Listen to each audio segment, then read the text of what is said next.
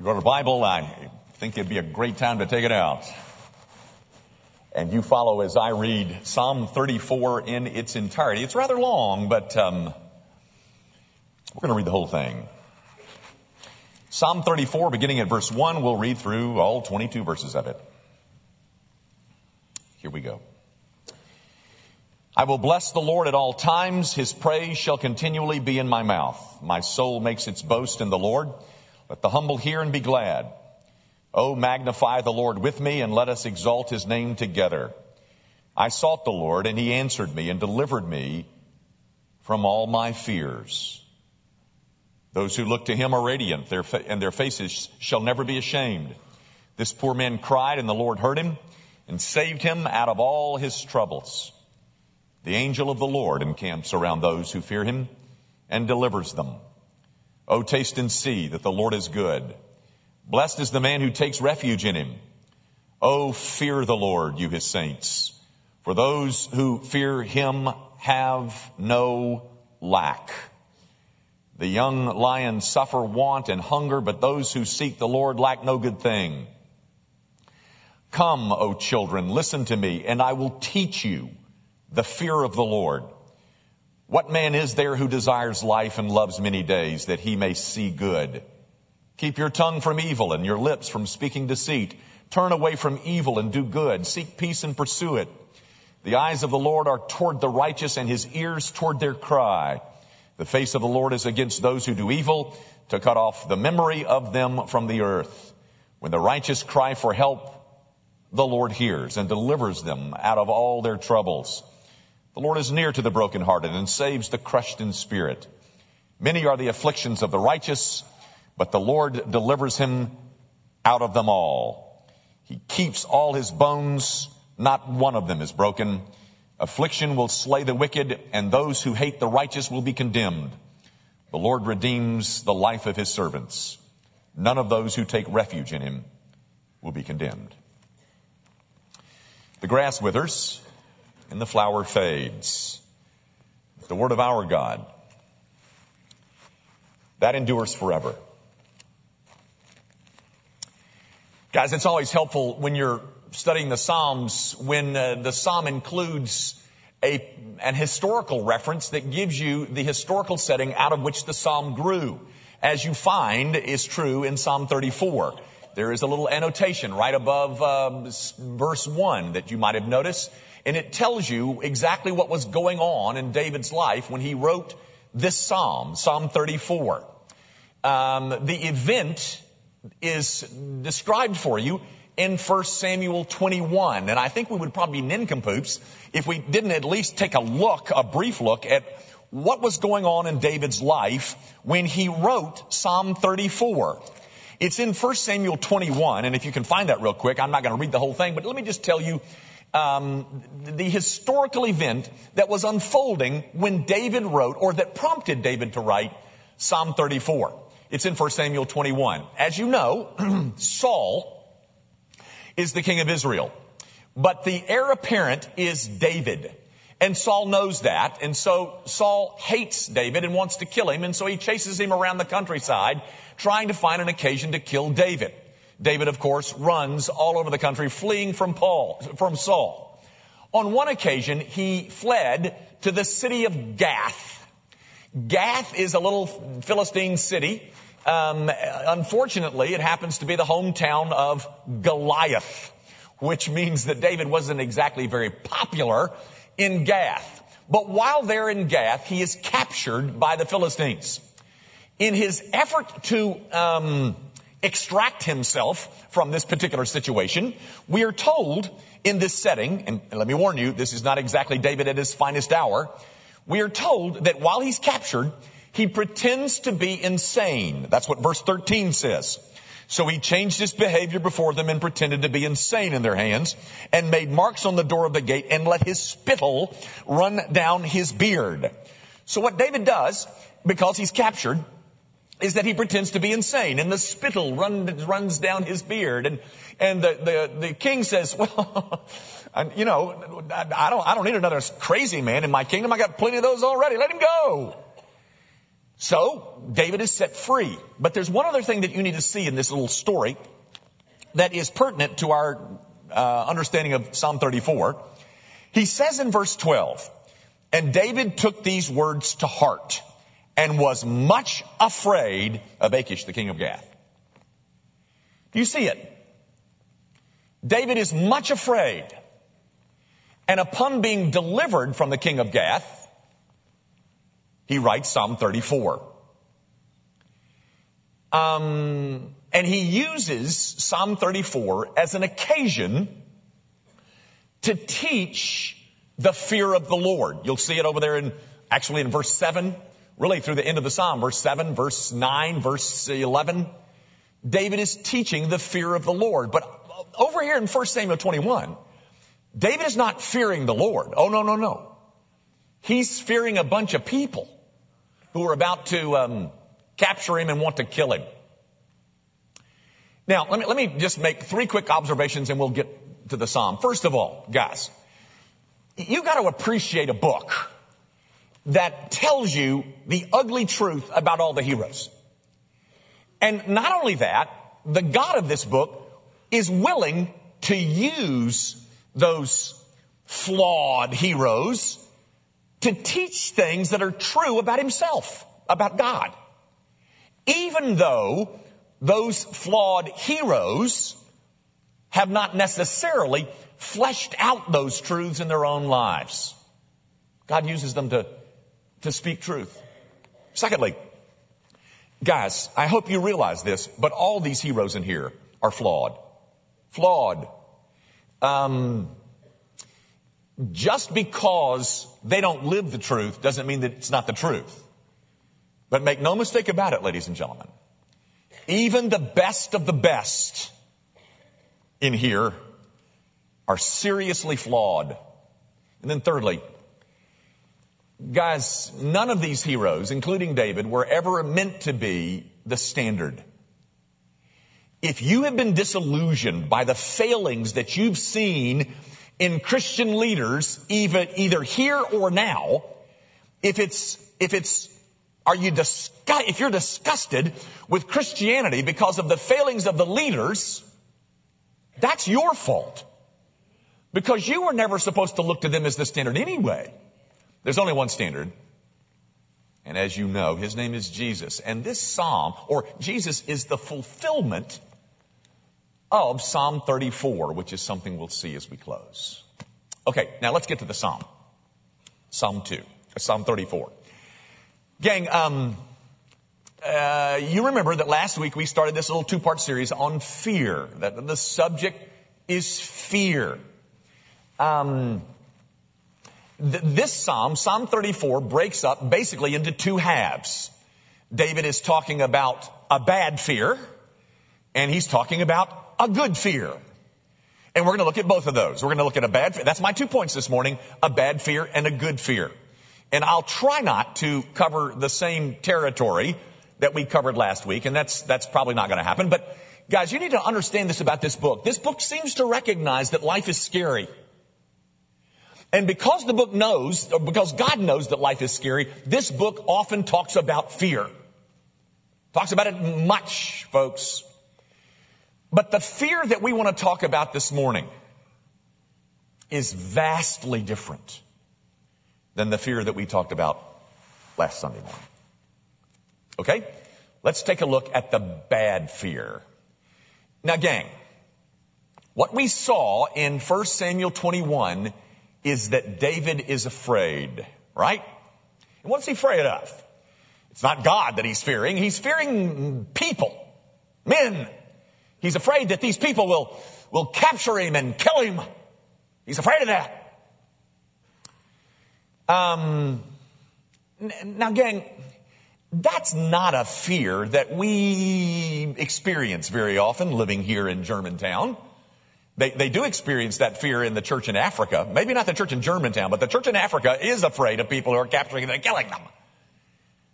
But just because we don't have that fear doesn't mean that we're not afraid of people. Or we're afraid, all right. In fact, the book of Proverbs talks about the fear of man brings a snare. You remember that? It's Proverbs 29 and 25, I think. The fear of man brings a snare. What's it talking about? The fear of man. Well, it's not talking about the fear that man will capture me and kill me. It's talking about something else. It's talking about a different brand of fear of people. And very frankly, it's the one that I see in us, in you and me. It's the one that makes us change our behavior. It modifies how we dress. It influences how we talk. It even influences the kind of car we drive. Because the fear of man that brings a snare is the fear that people will reject me. And by the way, David mentions that one. He mentions it in Psalm 27, verse 10. He says, even if my mother or father reject me, the Lord will take me up. Gang, he is giving voice to one of the worst human nightmares conceivable. That the people closest to me, the most foundational relationships in all of life, that those people might reject me. My parents, my friends, my spouse. And to make matters worse, most of us have had a pretty bad relational disaster, like a divorce or an ugly job firing or friends who've turned their back on me. And so what we do is, because we've experienced such an enormous pain, we decide, well, that's never going to happen to me again. And so what we do is we develop our own personalized, our own privatized, individualized strategy by which to cope with our fear that people will reject me. And so what we end up doing is saying, okay, I've tasted that enough. I've been through that pain before, and I don't ever want to experience that pain ever again. And so what we do is design a strategy to help us avoid ever having to taste that again. I'm going to try to illustrate that this morning. I've never done this. But I thought it was worth trying to illustrate with my famous, actually it's not mine, it's Larry Crabb's, but the famous cliff of safety. Are you ready? We're hoping this is going to work, but we're not sure. Here's what we do, guys. Oh, it's working. Here's what we do. We experience a pain. We're going to make this a female. So there she is. And down here is the abyss. That's the thing that we don't want to ever taste again. The fear of rejection. We don't want that to happen to us again because it was terribly painful. And so what we do is that we design a strategy, a method, a self-protecting plan so that this will never happen to us again. We can't conceive of ever going through that again. And so what we do is we come to certain conclusions. We say, well, no more risks. I'm not going to get close to anybody else. Nobody's going to get, I'm not going to trust anyone. Now, God has made certain promises to us. Promises like, I will never leave you nor forsake you. But we're not trusting in those promises. No. These are promises right here, guys. We're not trusting in those promises. No. We're trusting in this strategy that we've got. So we wall ourselves in so that we don't have to taste this ever again. We don't want to taste that. No. And we wall ourselves in, and it's pretty lonely in there, yes, but it's safe. And so, because we don't want to taste the agony of going through the kind of relational breakdown as we have in the past, this is what we do. We establish ourselves in our own little method of coping. Yeah, it's lonely, but it's safe. And so guys, if I'm ever going to heal and get beyond my fear of rejection, here's what I gotta do. I've got to come to the place where I'm willing to trust that God's promises to me will hold me up in the face of my biggest fear. Promises like, I will never leave you nor forsake you. Promises like, even if my mother or father desert me, the Lord will take me up. It's Psalm 34, verse 8, that blessed is the man who takes refuge in the Lord. But no, I'm not going to trust these. I'm going to stay up here. But if I'm ever going to be whole, if I'm ever going to be healthy again, it's going to mean that I'm going to have to swing out here and trust God's promises to hold me up in the face of my great fear of being rejected again. Now, that's easy for you to say, Jimmy. I mean, you've never gone through a divorce. I mean, you've never felt the sting of an unfaithful wife.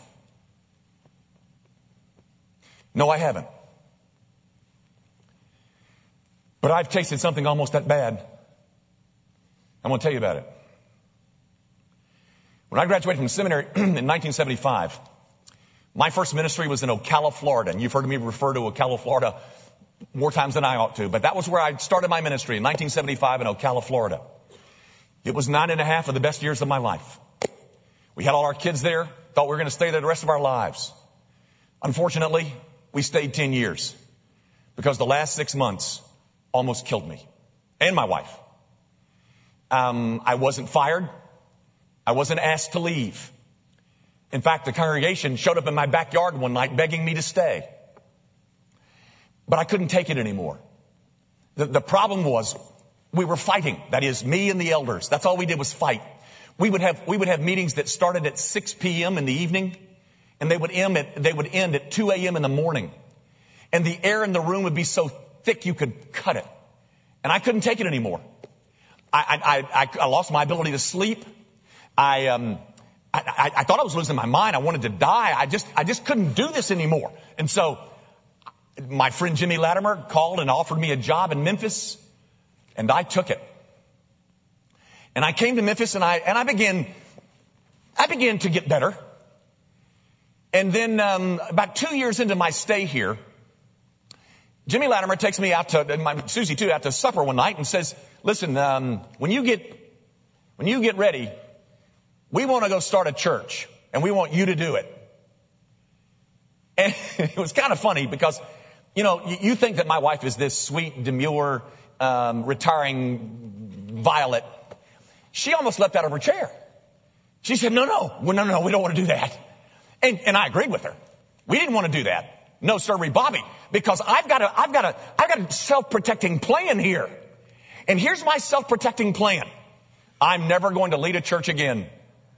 No, sirree, Bobby. I'm never going to start a church again, because when you do, you open yourselves up to way too much pain. The possibility of this happening again to you.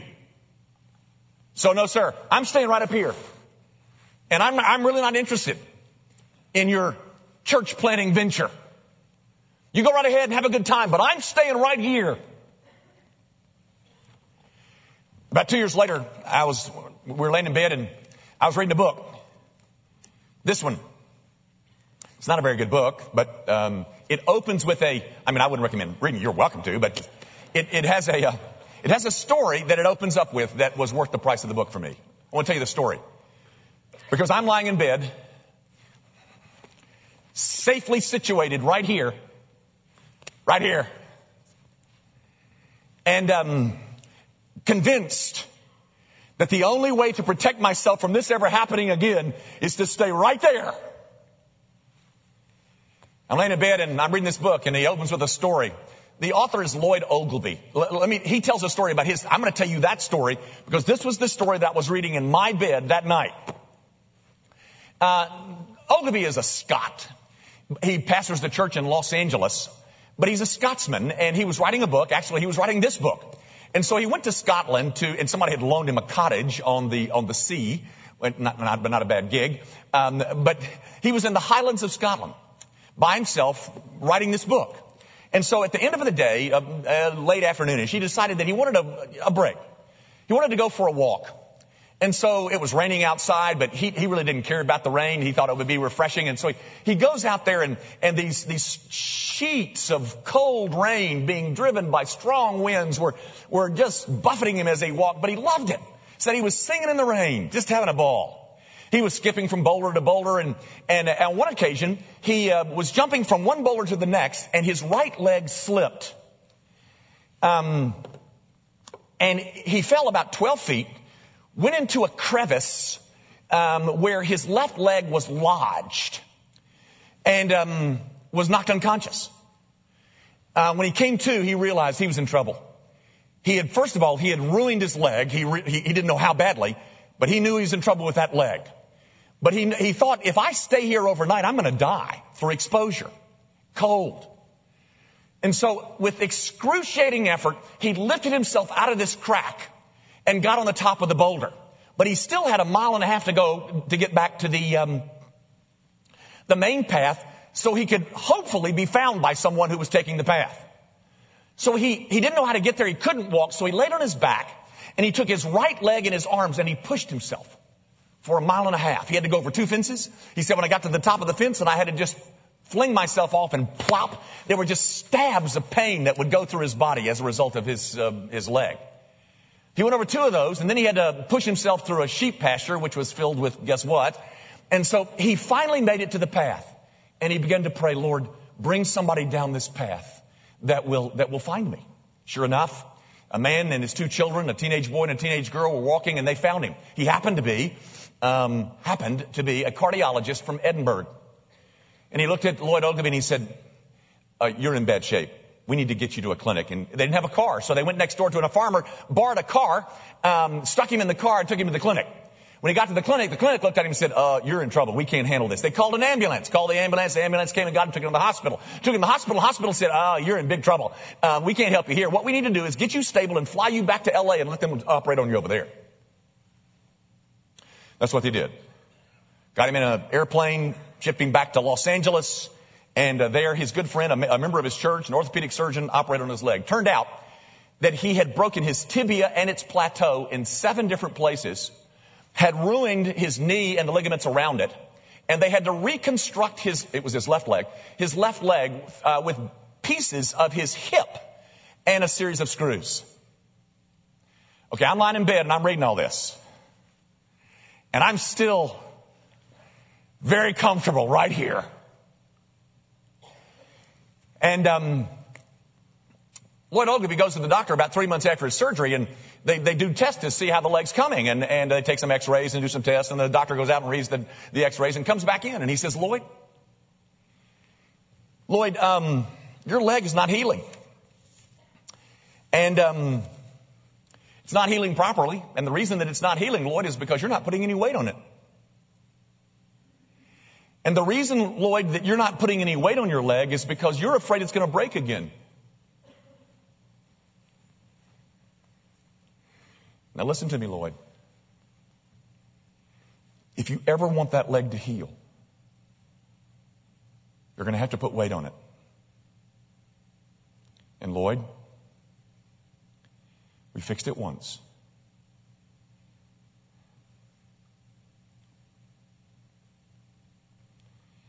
And if it breaks, we'll fix it again.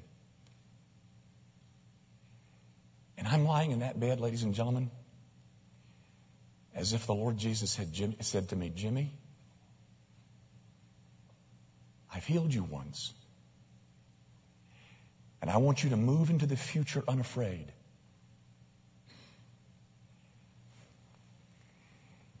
And Jimmy, if this happens to you again, I fixed you once, and I'll fix you again.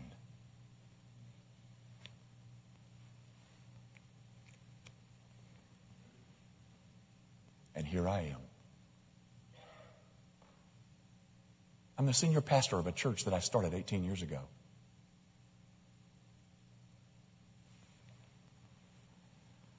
Because when you can finally come to the place where God's promises to you are more real than your pain, then you'll get over your greatest fear. I'm sorry you've gone through that divorce. I'm sorry that you had that horrible job loss. I know it's painful. But if you're ever going to get whole, if you're ever going to love again, if there's ever going to be a taste of intimacy ever again for you, you're going to have to get off of here. And you're going to have to venture out into the deep where you find that the only thing that is holding you is the promises that God made to us. And that those promises are more real than what I'm feeling. Guys, our fear of rejection, our fear of people is the product of raw unbelief.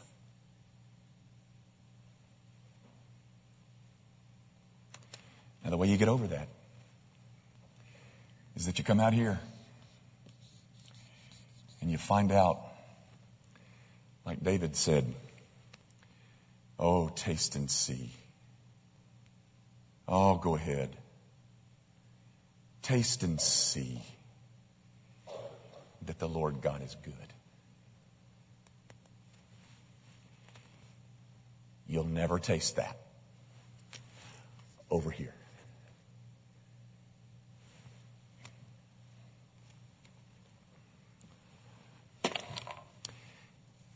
Guys, that's the bad one. And I've told you how to get beyond it. If you aren't willing to do this, then as the book of Proverbs said, the fear of men brings a snare. And you're going to live in it the rest of your life. And you're going to fall into that snare, ladies and gentlemen, because you are unwilling.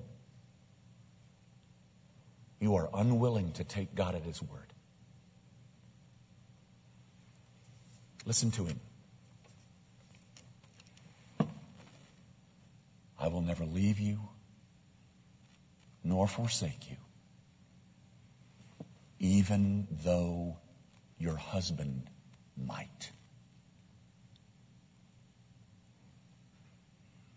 Even if my father or mother forsake me, the Lord will take me up. I was broken once. You have been too. But He fixed us once. And He'll fix us again.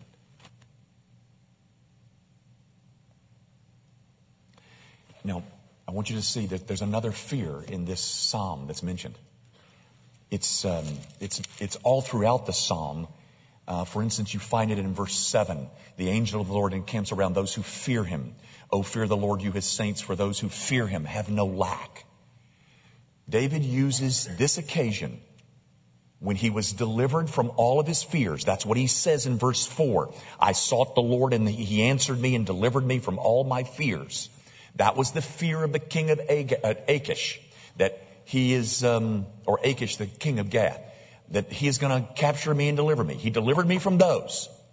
As a result of that, David then sees, the primary, right, good, proper fear is not of the king of Gath. It's Yahweh. It's God that I'm supposed to fear. And notice, guys, a couple of things that he says. I just thought the angel of the Lord, verse 7, encamps around those who fear him. Verse 9, oh, fear the Lord, you his saints, for those who fear him have no lack. That is, the good life, the happy life, the enjoyable life, it's almost counterintuitive. How do I get that life? Well, I don't get it by investing and expanding and buying more. And I get that life by a life that is characterized by a fear of God. And then he says in verse 11, come, O children, listen to me. I will teach you the fear of the Lord.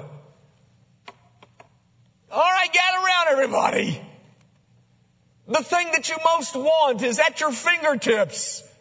Let me tell you what it looks like. Here's what it looks like. He says in verse 14, turn away from evil and do good. Seek peace and pursue it. Guys, generally speaking, the life of God-fearing is one that's characterized by people who hate sin. They don't run to it, they run away from it. They don't walk into temptation, they walk around it, away from it, get away from it. Because they know that the greatest enemy of their soul is not the economy. The greatest enemy of their soul is sin.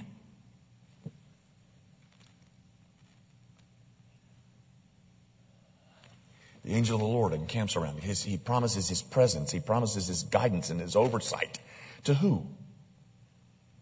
To people who fear him. And those are people who know that sin will ruin them. And so the next time they sit down at their computer and they're about to hit an enter key that will take them to a site where they can gaze at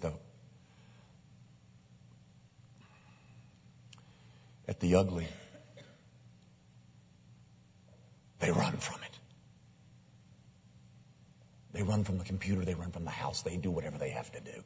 But people who fear the Lord turn away from evil and do good. They love good. They've come to love good. The other thing that he says, which is kind of a specific, and it's kind of interesting because it's what you call a brief lesson on the fear of the Lord. There's really only a couple of things that he mentions when he says, I'm going to teach you. Well, here's the first lesson. They turn away from evil and love good. But the other thing that he mentions, kind of a specific, and it's an interesting one. He says in verse 13, keep your tongue from evil. Now, why that? When he could have mentioned so much. He could have mentioned adultery or murder or something really bad, But he mentions the tongue. One of the characteristics of a God-fear is how they use their tongue. Guys, there's a lot in here about the tongue. You know that. Read the book of Proverbs. It's just everywhere in there. And I think the reason that that's what David mentions is because it's not so much that he's concerned about tongue sins, but David knows that the tongue is nothing more than a gateway, a window to the heart. What comes out of the mouth is just living on the heart. You got a trashy mouth, you got a trashy heart. You got a trashy heart, you got a trashy mouth because you got a trashy heart. You parents, you have gone to your child's MySpace and you find them using language that just shocks you. They drop the F-bomb. Well, I'm sorry they use that too. It's not pretty. But Mom and Dad, you better be concerned a whole lot more about their heart than their tongue. Because what comes out of that mouth is just a reflection of what's in that heart. God-fearers, people who walk in the fear of God, are people whose speech is changing. It's getting better. We don't use that language like we used to. I know all those words, ladies and gentlemen. I used them. And mine were always worse because I was loudest. People could hear mine. I know them. Now, I got to quit. But I told you at the beginning, I don't know whether you remember this, but I told you that Jesus Christ is the fulfillment of Psalm 34. Let me tell you let me just try to describe what I mean. In terms of the bad fear, that fear of rejection, that fear of man, in terms of the bad fear, no one has experienced the pain of rejection by people like Jesus Christ has. His own family thought he was crazy. His own family showed up at one of his teaching occasions and wanted to get him because they thought his elevator didn't go all the way to the top. Our brother, my son, is nuts. We got to go get him. The 12 disciples, they ran when he was arrested. One of them betrayed him. The other one denied him. No one endured in terms of a job law, no one endured such a wholesale expulsion by the so-called authorities. The Sanhedrin, the scribes, the Pharisees, the Sadducees, they all rejected him. The New Testament said that he came to his own and his own received him not. But ladies and gentlemen, all of that was nothing compared to the fact that his own father rejected him. He said it. My God, why hast thou forsaken me? In terms of the good fear, no one feared the Lord like Jesus Christ. No one spoke like he spoke. No one loved good like he loved it. No one hated evil like he hated it. He's the consummate God-fearer. And here's the point, folks. All of that was done for you. He was despised and rejected so that I could be loved and accepted. He was cast out of the Father's presence so that I could be taken into the Father's presence. He went into the eternal abyss so that I could escape it. He lived as a God-fearer so that God would have a perfect payment for all of us who failed in our God-fearing.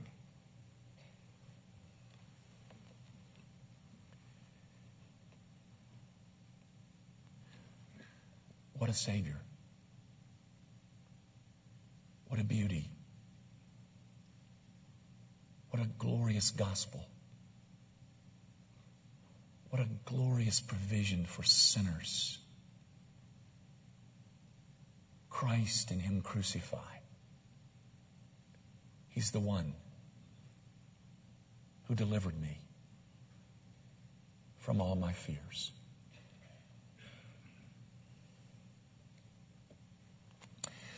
Our Father, I pray that you will exalt the Lord Jesus in our midst this morning.